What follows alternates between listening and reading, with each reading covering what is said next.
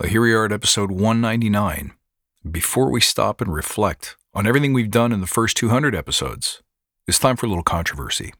What are we going to do about the word commitment? That's this week on the Badass Agile Podcast.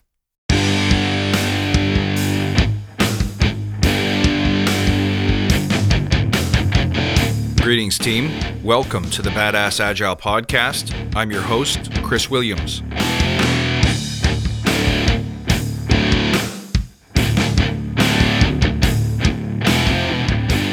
Everyone, welcome back. Thanks for tuning in. Thanks for sitting around the campfire with me all these years. I appreciate you. I got a fun topic to stir the pot up today. In the past few weeks, I've heard on two separate occasions someone suggesting that we remove the word or change the word commitment, delete it altogether. On this one, I heavily disagree, and I'm going to tell you why. But first, let's take a moment to remember why we're here. To create an elite tribe of leaders who truly serve their clients and communities by doing what matters and what works, relentlessly chasing value and excellence like a badass.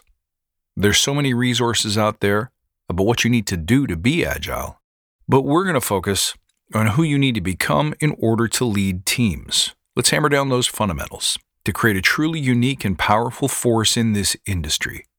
If this helps you, do me a favor, share this with your friends. Now, who's afraid of commitment? Well, somebody is, because they're starting to suggest that we should change the word or eliminate it altogether. So what's that about? Does the word commitment inspire fear for some? Does it create anxiety or create stress? In an age where we all agree that we need less anxiety and less stress, it's tempting to think that eliminating the word commitment because of the meaning it holds might be a great idea. Now, I'm fine with minimizing estimates or eliminating them altogether if you can do it. And I'm super fine with being able to renegotiate scope based on ever-changing priorities on the ground. But what I'm definitely not okay with is allowing for words like commitment, accountability, and promises to escape the lexicon. I've seen enough life now to have a strong opinion on the power of words. It's long been the case, even since I was a little kid, and I'm sure long before that words can convey a special power. We put meaning into them when we use them, and we extract meaning from them when we receive them. And that meaning can be emotionally charged. People who seek to harm or to hate use words as weapons. But here's the deal. I know from experience that changing the word doesn't change the hatred or the harm. People who intend malice will simply choose another word. What we need to address is the root of the intention. Otherwise, we're going to keep blacklisting words without ever addressing the root cause of the harm. So we could theoretically take the word commitment out of agile discourse, but I think it would be a huge mistake. And even if we changed the word, I don't think we need to apologize for the intention behind it either. You see, agile is about change. Change, transformation, improvement of any kind implies movement. Isn't that true? We have to move from where we are today to wherever it is we want to be in order to transform, in order to have better, in order to benefit, in order to improve.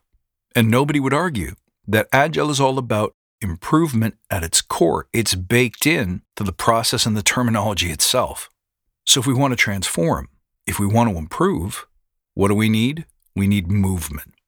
Movement requires action. Movement is a form of action. You got to get neurons to fire.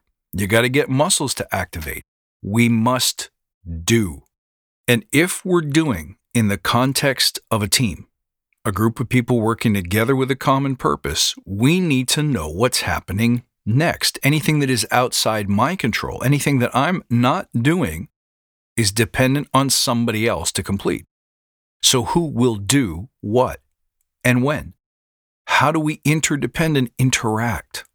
To know this, to make this work, to orchestrate this, requires being able to tell each other what our actions will be.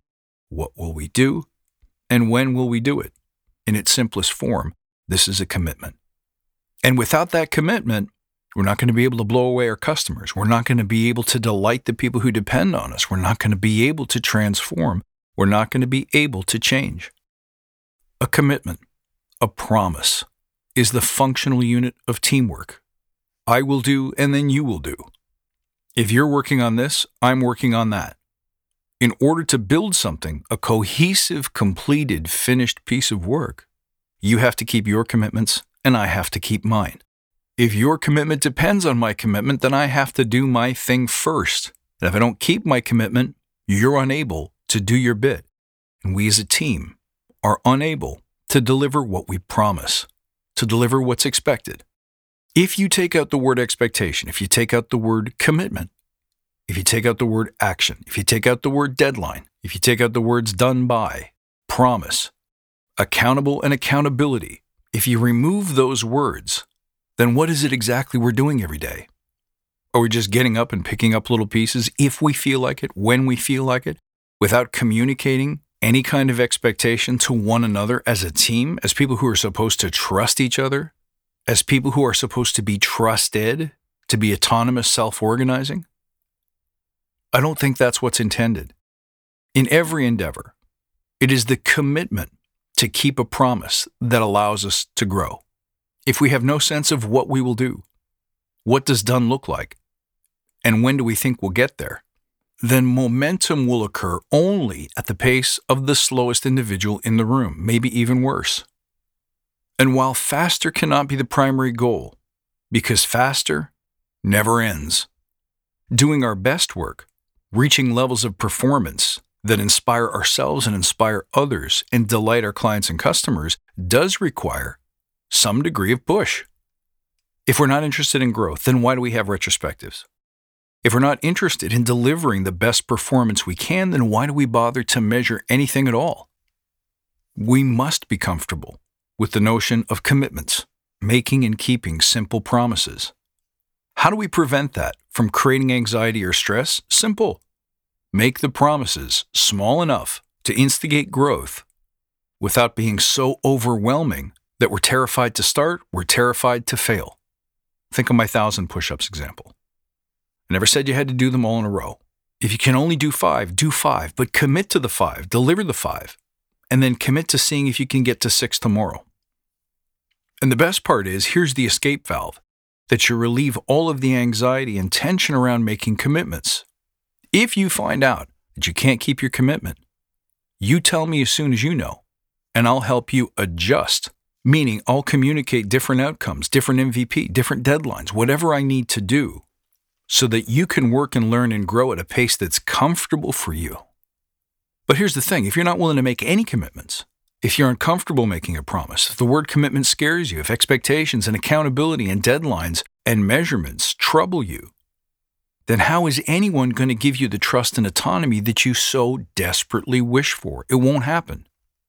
If we fall back to lowest common denominator performance, we're asking people to monitor and track our work because you can get rid of the word commitments and expectations all day long, but guess what? Your client, your customer, your stakeholders, your users won't.